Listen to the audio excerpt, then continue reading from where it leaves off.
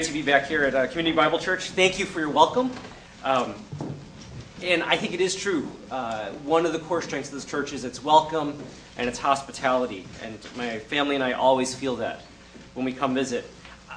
I was so excited to hear about what the Catalyst team is doing.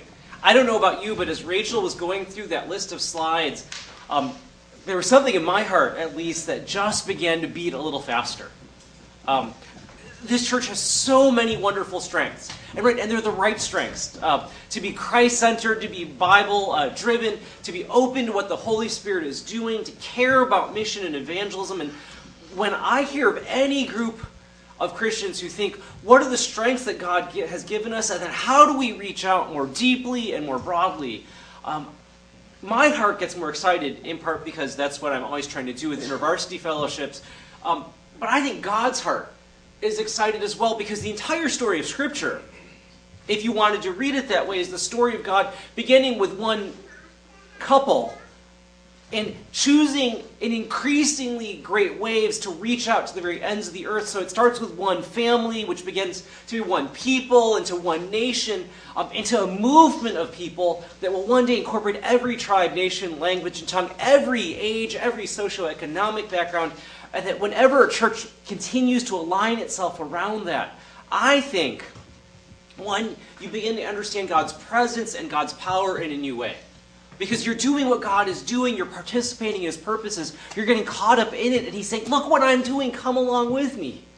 I think you begin to experience the Holy Spirit in a different way, because this is what the Holy Spirit has always been pressing the church and the people of God to do. Reach out, tell somebody about Jesus. I will empower you. I will give you the words, and I will give you the credibility when it happens. And so you begin to experience the Holy Spirit in a different way. I think you see Jesus more deeply.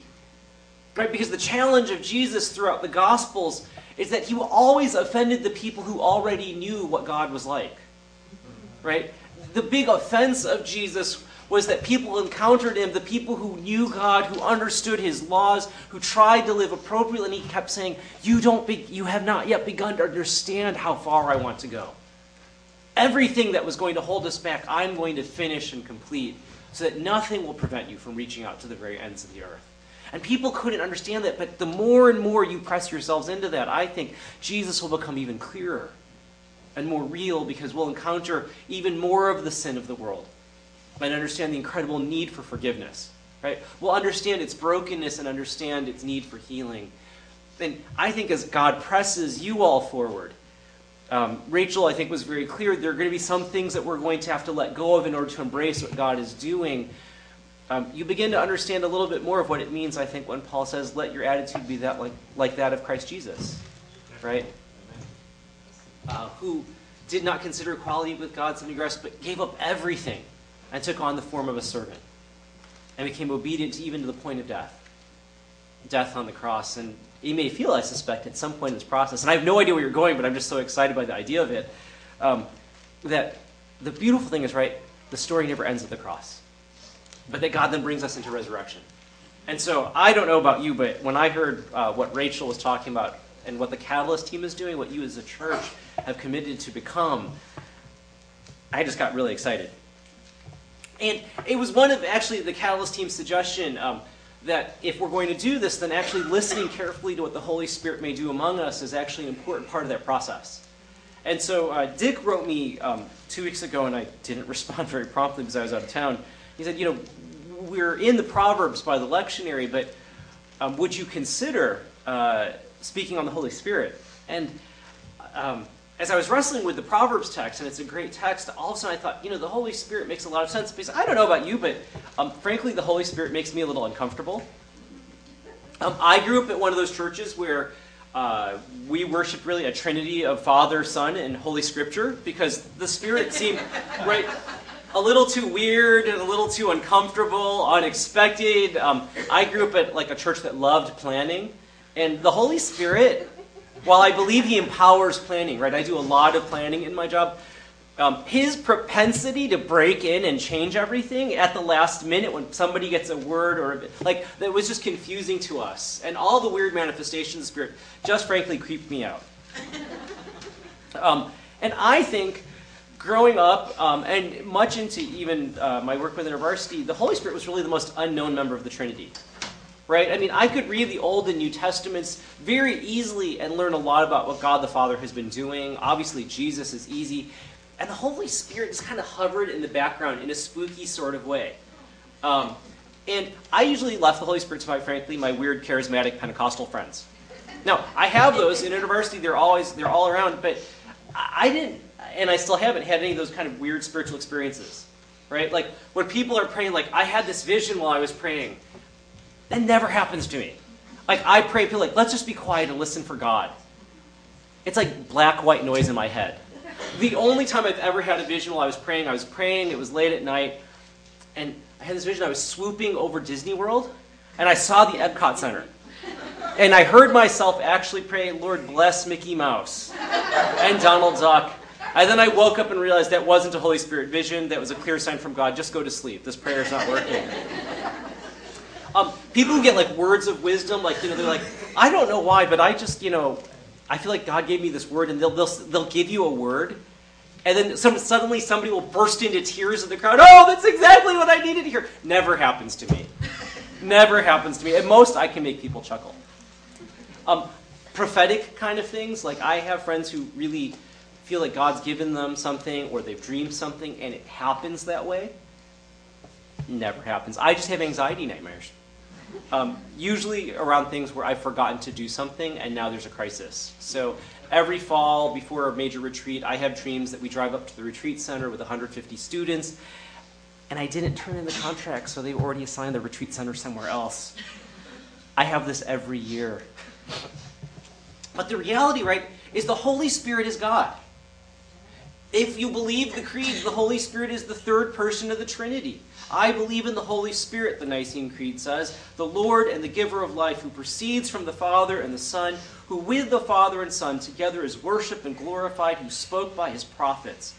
And I sometimes think it's easy for us to get spooked by the Holy Spirit because we refer to the Holy Spirit as an it. Right? And the images we have of the Holy Spirit tend to reduce him from being a person of the Trinity to like a battery. Right? Like, I just need the Holy Spirit's power. Like, I'm holding the Energizer battery of the Holy Spirit in one hand, and now I can do everything. Sometimes I think we think of the Holy Spirit not just as a battery, but more like Santa Claus. He gives gifts. He knows if you've been naughty or nice. We even refer to the Holy Spirit, we avoid the personal pronoun because we don't know what to call it. I think, in part, the Holy Spirit... this happens because the Holy Spirit is actually somewhat shy and retiring for all that. The Holy Spirit brings great acts of power. Because if you read the Scriptures, part of what the Holy Spirit is always doing is focusing attention back on the Father and the Son. Glorifying the Father and the Son. And so one of the best ways, I think, to look at who the Holy Spirit is and what he's about, his agenda, is to look at how he acts in the lives of the people that he fills. And that's why I wanted to look at Stephen. And I'm hoping that this will be part of what Rachel was hoping, and the Catalyst team, was if we want to be open to what the Holy Spirit's doing, we need to pay attention to what the Holy Spirit does and how we get on board. And so, quickly, we're going to look at the life of Stephen. And the first thing that Stephen's life reveals about the Holy Spirit is that he brings unity to the church in his role as counselor and advocate. Right? In chapter 6, in the beginning, verses 1 and 2 of Acts, it says, in those days when the number of disciples was increasing, the Hellenistic Jews among them complained against the Hebraic Jews because their widows were being overlooked in the daily distribution of food. Now, Hellenistic Jews were those Jews who lived outside of Palestine. They had grown up in the largely Greco-Roman culture of the time. They spoke Greek much more fluently than they spoke Aramaic. They were considered foreigners in many ways when they returned to Jerusalem, back to their land of origin, which may have been a generation or two out. The Grecian Jews, by and large, would have been particularly the older Jews from the cities of the Roman Empire coming back because they wanted to die in Jerusalem. Right? It was a sense of, I want to be home when I die. I want to die among my people with my faith.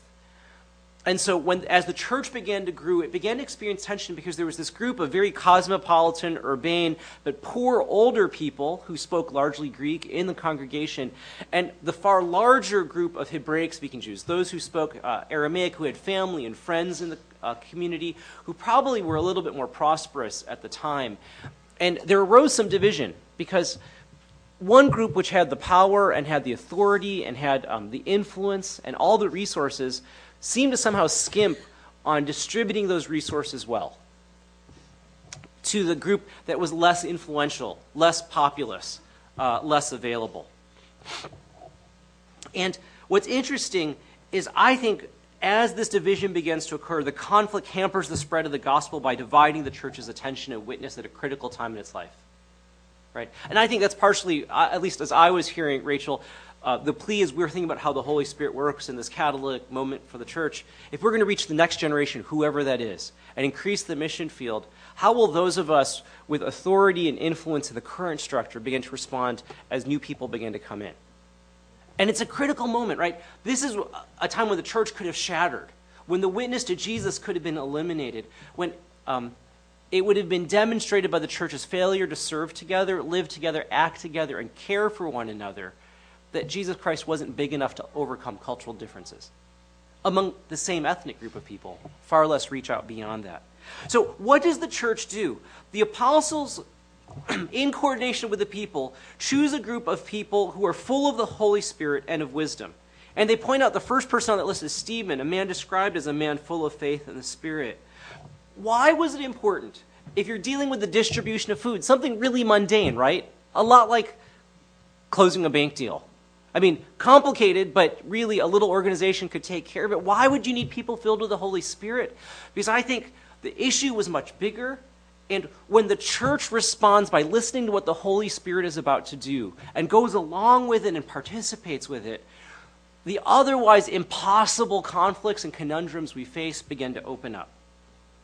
The Holy Spirit is the spirit of guidance. Jesus called him the Parakletos, right? The one called alongside help, the advocate, the lawyer type for you, the one who comes alongside when you're really stuck and facing overwhelming odds and who says, I'm going to argue on your behalf.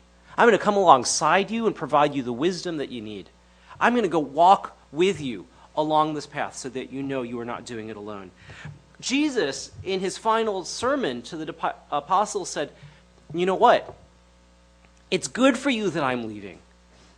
It's better for you to have the Holy Spirit than for me to be present. Why? Because the Holy Spirit indwells each one of us. And rather than if Jesus were here now, it'd be like, oh, Jesus is in Jerusalem again, but I have this big question. What am I going to do? And she says, it's never going to be a problem again. My Spirit will dwell within you. You'll have me wherever you go. Whatever situation you face, no matter what happens, I am there with you. So how does the Spirit guide? How does the Spirit encourage us? How does the Spirit come alongside with us? Well, I really do believe that he continues to speak through visions, prophecies, and words of wisdom. I've seen too many occurrences in my life and in the ministry that I work with to even doubt that that's the case. At our national staff conference just this past January, we focused on the idea of what does it mean to be a renewing presence in the university. And at the last day, our president, Alec Hill, said in order for us to reach the entire university and to transform it, and he laid out two or three things that needed to happen.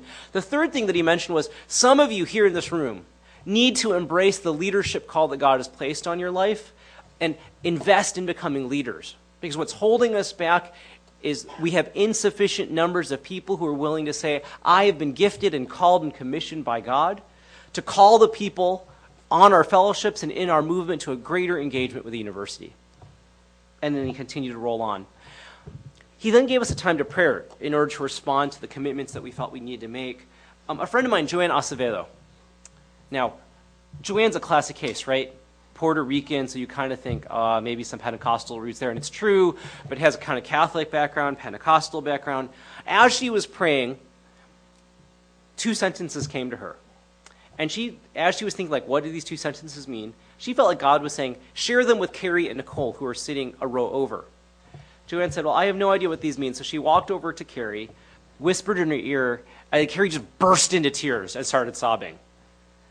And the way Nicole says it is, she said, I saw Joanne coming and I quailed because I knew she had a word for me. And then she stopped at Carrie right next to me, and Carrie just started sobbing, and I knew it was going to be bad. And Joanne leaned over and said, I don't know why, but I feel like God is telling me to tell you this. And as soon as Nicole heard it, she started sobbing.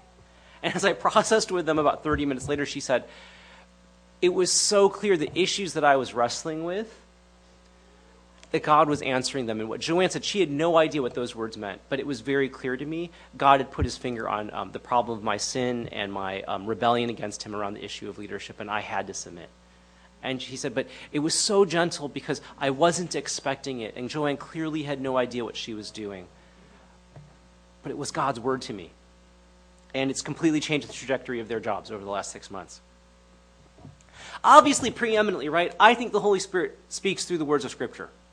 That when we open up the text of Scripture, I believe God speaks. This is his word. It's the Holy Spirit's book written, and it's through Scripture that we critique any other word, any other vision, any other prophecy, any other dream. If it's not consistent with the words that he's already given us, we know that they're false. I think, frankly, right, the Holy Spirit continues to speak through the songs that we sing. Wouldn't almost every one of us be able to testify that you hit a point in your life where all of a sudden you just felt stuck, and then a hymn that you sang at one point in your childhood, a song that you sung that past Sunday, sometime during worship, the worship organizer could not have predicted, but that was the exact song you needed to sing that day. And as you sang those words and you engage both mind and body and heart simultaneously, which is right why we sing, so that it's a physical response to an intellectual and spiritual truth, all of a sudden God just resonated. I have to admit, for me, often when I'm meeting with staff or students, okay, I'll just confess, sometimes it's Scripture. It's pretty rarely songs. For me, it's quotes from books. I'm a nerd. You all know that. You've known me long enough. And so is it real? And I used to disturb me, like, why do people get images or words of Scripture? Why do I always go, hey, that reminds me of a quote from a Becky Pippert book? And all of a sudden I realized God's using the raw material in my life. I'm not a big visualizer. I don't have strong pictures of anything. I mean, ask my wife about trying to get me to think about anything regarding what the house should look like. Total blank. There's about a 2-week window each year where I care what our house looks like. Usually in early August. It's the beginning of my year. I'm all excited. So this year I bought little knobs for a cabinet. The other 11 and a half months, I just don't care. Like, it just doesn't matter to me. I'm aesthetically numb. So that's why I don't get visions. I probably need to study Scripture more. But I read a lot. And so I think God goes, well, I'll use the raw material I have. Because God isn't proud, right? And I think he shaped me this way, and so he uses what he has. I think, frankly, the Holy Spirit often speaks to our sanctified common sense. That I know a lot of students who are praying and listening to God, like, what should I do? What should I do? And anybody just watching their life, it's so obvious what they should do next. Right? I'm like, you don't even need to pray about this one. It's so clear. Stop doing that. But I think the early church chooses Stephen, full of the Holy Spirit and full of faith, in order to lead this process. And why full of faith? Because I think the best definition of faith is people who respond to the Holy Spirit's initiative. It's not an emotional capacity of intensity of belief. It's not even pure intellectual assent. How do I know whether you have faith or not? It's not whether you can recite the creed to me or that you weep while you worship. I know you have faith when you do something. Do you trust God enough in what he says and commands that you actually respond to the Holy Spirit's guidance? And I think the great thing is the Holy Spirit empowers us to respond to the Holy Spirit's conviction, right? So in part, what I wonder is what level of expectation do we have when you open up the Scriptures as you read through the suggested Bible passages that are given to you each Sunday? Is it, well, I feel like I should do this because it's a discipline? Or is there a sense of, I know God's going to speak. I know he's going to change me. I know he is equipping me and embedding truth in me that I'm going to need later. One of the reasons I love attending churches with a wide variety of generations is I love watching the oldest people in the congregation. In the church I grew up in, there were a whole bunch of 70-year-olds or 80-plus-year-olds, which seemed ancient to me then, and now it just seems uncomfortably close as it approaches. But there was a small row of them where when the pastor got up to the pulpit and began to read the Scriptures, I loved watching their face. Because their face there would be this mix of hunger and excitement as the word was about to be spoken to them. And I'll confess, the pastor wasn't a good speaker. I could not make heads or tails of what he was saying. Now, some of it was because it was translated from another language, but he wasn't fantastic, but there was such an expectation that God was going to say something. And I thought, I want to go out like that. In my 70s or 80s, when I'm pretty confident I know what I need to know, to believe that God yet still has something new to say to me from this same text that was preached on the year before. Man, I want to live like that. And what's the result when this happens? If you drop down to verse 7 of chapter 6, so the word of God spread. The number of disciples in Jerusalem increased rapidly, and a large number of priests became obedient to the faith. What's the result? Unity in the church, conversion of the unsaved, and the discipleship of the untrained. Because the Holy Spirit, when he gives guidance, desires to build up the church of Jesus Christ. He builds fellowship as we love and serve one another. All 7 names chosen by the people of God to fix this problem between the Grecian Jews and the Hebraic Jews all had Grecian names. Somehow the church was able to go, all the power seems to rest with Hebraic Jews. The Grecian Jews aren't being taken care of. Let's let the Grecian Jews fix this problem and we'll do whatever they want. Do you see how all of a sudden you're called into a life that's not the intuitive response we would have, but it's a God-given response to fix the problem of unity? He empowers evangelism as people see our unity, because love is really the final apologetic. Even the priests, the people who condemned Jesus to death, are now coming to faith. It's not just the disaffected in the religion, it's the people who were most opposed to him who are coming to faith. And he develops real depth in the church as he equips us to work through hard issues. It's astounding.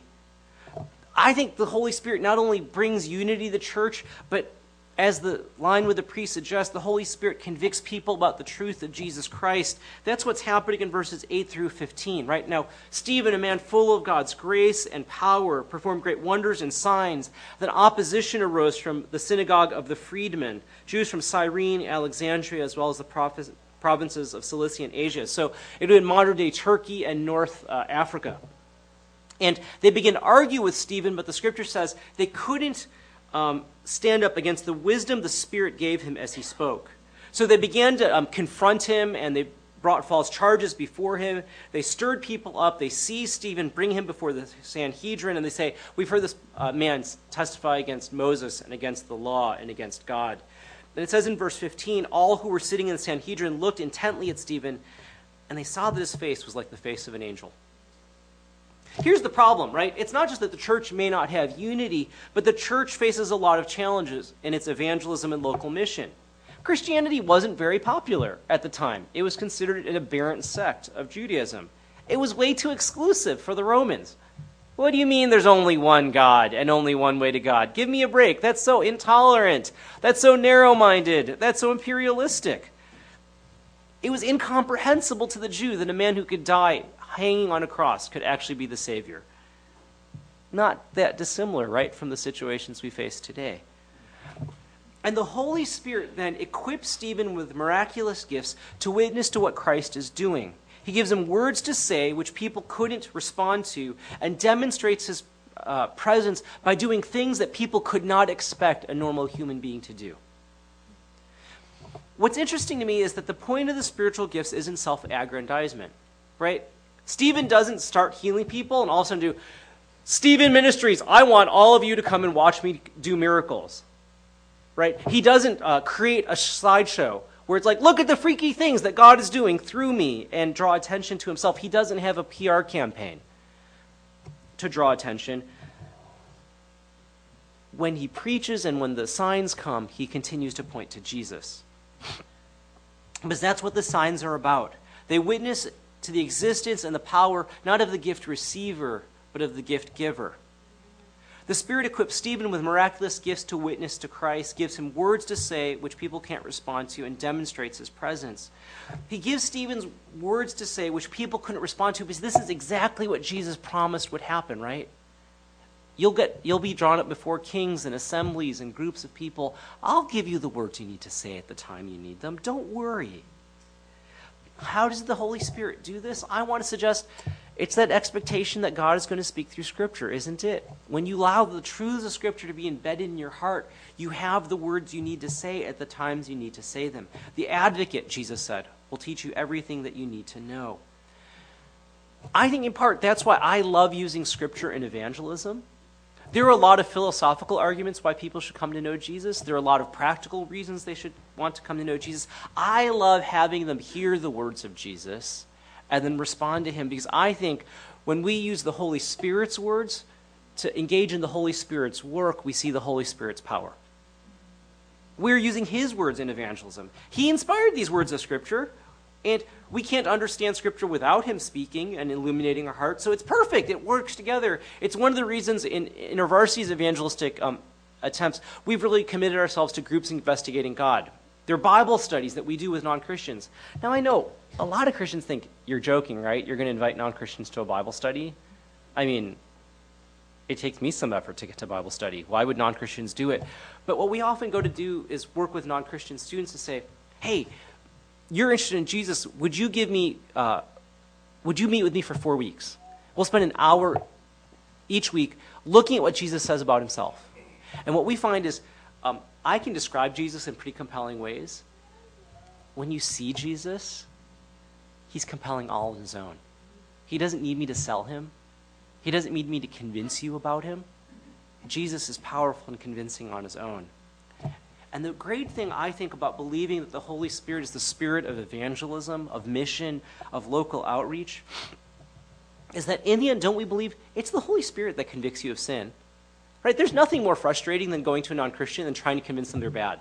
I mean, it's like a losing proposition. You seem happy, you aren't. How do you know? You seem like a nice person, but you really aren't. I mean, like, let me attack you, demean you, and make you feel bad about yourself, and then show you the good news. That's not my responsibility. My responsibility is to tell them the truth about what God is. It's the Holy Spirit's job to convict. It's the Holy Spirit's job to convert. It means we have all of the joy of participating with God with none of the pressure of needing the results. It's God's job. So when we engage in evangelism, we go forth with great boldness, preaching openly and wildly, because in the end, it's going to be God's job to convict and to convert. We just have to be faithful in doing what he calls us to do. And so there's no pressure behind it. There's instead joy. We just saw that this last week. We're in the middle of a 40-day prayer campaign for InterVarsity here in New York and New Jersey. And we've been praying that 40 students will come to faith in the first 40 days of the year. And so far, there have been 18 students who've come to faith in the last 3 weeks. And 4 students came to faith at Nassau Community College. And the way it happened was this. It was their first large group meeting. And they invited the student leaders, each one to share something about how they wanted to see God transform their life and their world. And the staff worker relates the story this way. He said, the first testimony was fantastic. The second testimony built on that one was even better. The third testimony was astounding. And he said, as I listened to them, I realized they were giving my entire talk for me, very legitimately just sharing, this is what I want to see God do in my life and among my friends. And he said, by the time we got to the 5th person, it was clear the entire vision had been cast. There was nothing left to say, and I still had to go up and talk. So he listened to God. He invited the Holy Spirit to speak, and he felt that he was supposed to abandon the talk that he'd prepared about InterVarsity's vision and build on what was already said, share a short word on the parable of the prodigal son, or as I prefer to think of it, because it works better that way in Scripture, the parable of the searching father. And so Alec got up and he said, well, threw his talk away, I'd like to share a short story to you from Luke 15. And he shared the story of the searching father, right? Preceding that, it's a man had 100 lost sheep. One of them gets lost. He goes to find it. And then it's one woman loses one of 10 lost coins, so she goes to find it. And then Alec begins to tell this story of a man who has 2 sons, one of who goes a long way away to get lost, and one who's lost right next to him. And how both times the father walks out of the house, runs to the first son who finally comes home from a long way away and says, before you can even apologize, you need to know I love you, I've already forgiven you, and I'm glad you're home. You were dead and now you're alive. You were lost and now you're found. Come in and be my son once again. And to the son who was always there, but really distant in his heart, when he won't come in to celebrate with his younger brother, the father leaves his house one more time and says, come home. Everything I have is yours. I've always loved you. Don't doubt that. Come home and celebrate with me. And Alex said, I preached that message, and I said, if any of you want to come home, this is your chance. Come home. The Father's come out of his house in the person of Jesus Christ, and he wants to see you. And he said 4 students stood up and said, I want to become followers of Jesus. Do you see how the Holy Spirit works? He knits together 5 other testimonies so that there's unity in the church. He gives somebody words to speak, and then he does the process of convicting and converting. It's a fabulous thing. It's the Spirit who moves our heart to cry out, Abba. It's the Spirit that convicts us of truth. And that's why in the end, as we begin to reach out beyond our own walls, the Holy Spirit will always invite us to pray. Because we pray that we'll listen to the way the Holy Spirit leads us, we'll listen for the words that he gives us, and that we invite the Holy Spirit to do the work that we need to see around us.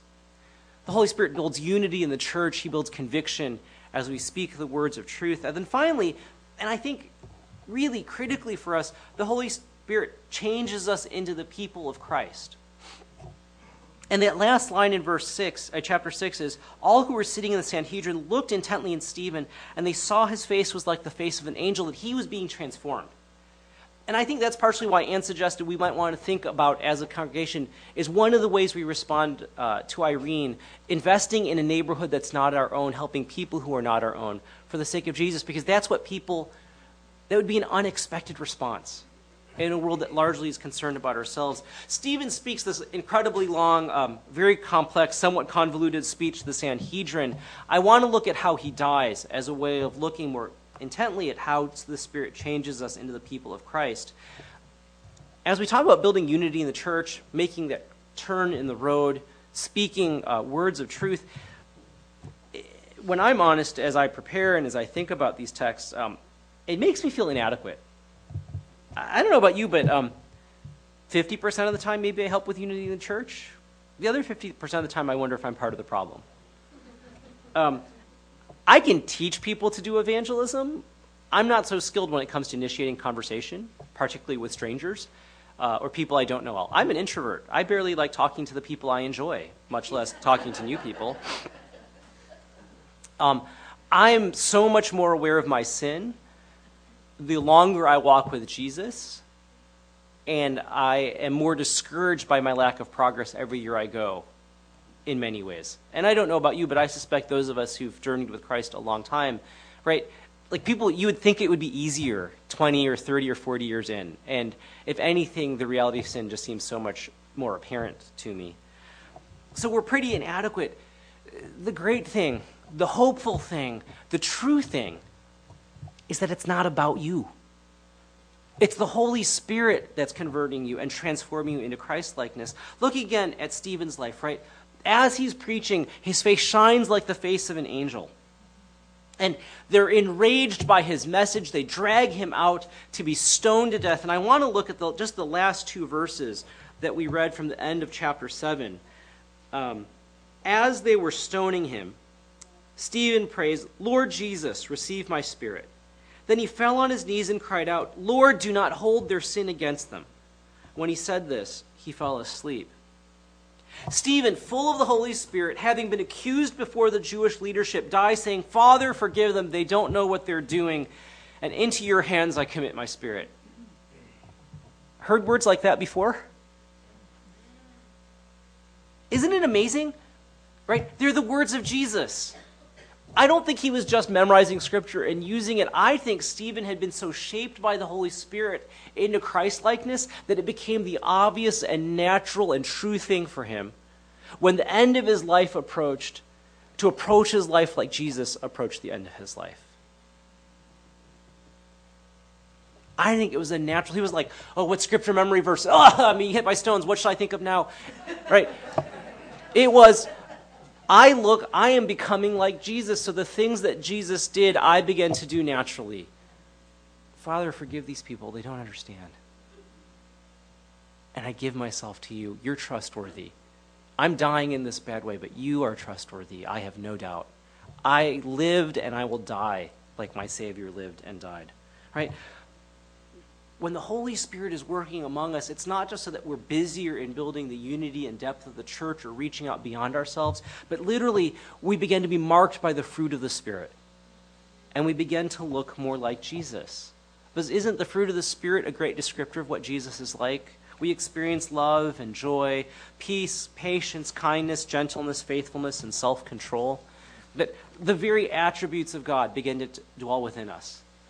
And that without having to go through the what would Jesus do and run through this list, instinctively he begins to move our hearts to do the things that Jesus would have us do. And that spiritual, I like to think of the Holy Spirit as kind of like a spiritual virus, and that he's begun to infect our cells with this entirely new spiritual DNA that begins to replicate itself in our body, so that even though physically we haven't changed very much, in every other part of our personality, that DNA begins to breed true. And we begin to look more and more like Jesus. And as we begin to look more and more like Jesus, we begin to draw together into a new body together. So that literally when people see the church, they say, I see Jesus. And I think the testimonies that we shared here this morning point that out, right? That when people encounter radical welcome, they begin to experience what Jesus was like, welcoming people who didn't think they would ever find a home. When we're perplexed and confused, our response is not to worry and obsess, but instead to pray and invite God to work, and to see his power, then to testify to him, because that's what Jesus did when confronted by problems. I turned to the Father, I knew what I needed to do, I went to Gethsemane, I proclaimed the goodness of God. Right? Over and over again, we become the people who look and do the things that Jesus did. And it no longer becomes a discipline, it becomes natural to us. And all of the spiritual disciplines that come alongside to give us practice in doing those things, that the Holy Spirit continues to invite us to do more and more naturally. We worship a Trinity of Father, Son, and Holy Spirit. A God who provides, a God who saves, and a God who enacts, empowers, indwells, and transforms. He's our counselor. He's the one who convicts the world of the truth, and he's the one who invites us and makes us into Christ-likeness. And that's why I suspect, the Catalyst team said we need to refocus again on what it means to be filled with the Holy Spirit as a church and to be open to the move of the Spirit. What do we need at a time when we're about to make a turn? The Holy Spirit to bind us together, to sacrifice on behalf of one another and those who have not yet heard, so that more people come to faith. What do we need for more people to come to faith? For the Holy Spirit to give us the words and the character and the conviction to speak, so that he has the opening to begin to transform lives around us, and it will be his job to do it and our job to celebrate that God swept us up in his purposes and said, look, you did it with me, right? It's a lot like when my daughter tries to cook with me. It's never necessarily an aid to me. It doesn't help me get the job done. But boy, does she think she made a difference in stirring that oatmeal this morning. And man, did I have a great time doing it with her. And then God says, do it with me. And as we do so, we as a congregation will look more and more like Jesus.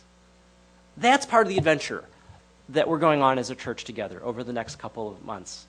As we make that turn, as the Catalyst team moves us across, that's part of what we're praying about, I trust, as you think about the retreat coming up next Saturday. Not just that they come up with great plans, not just that they're thoughtful, but that the Holy Spirit moves in such a way that unity is built up of the church, that he gives us power to speak, and that we look like Christ. Let me pray. Lord Jesus, I'm grateful for my brothers and sisters here at Community Bible Church, and I'm excited about how they're inviting you to be at work. So Holy Spirit, take them up on their prayer. Move among us in a new way. Not so that we would merely do new things, but we would become the people that you desire us to be. That we would do the things that you desire us to do. And that through that we see Jesus more clearly. To you be the honor and glory forever. Amen.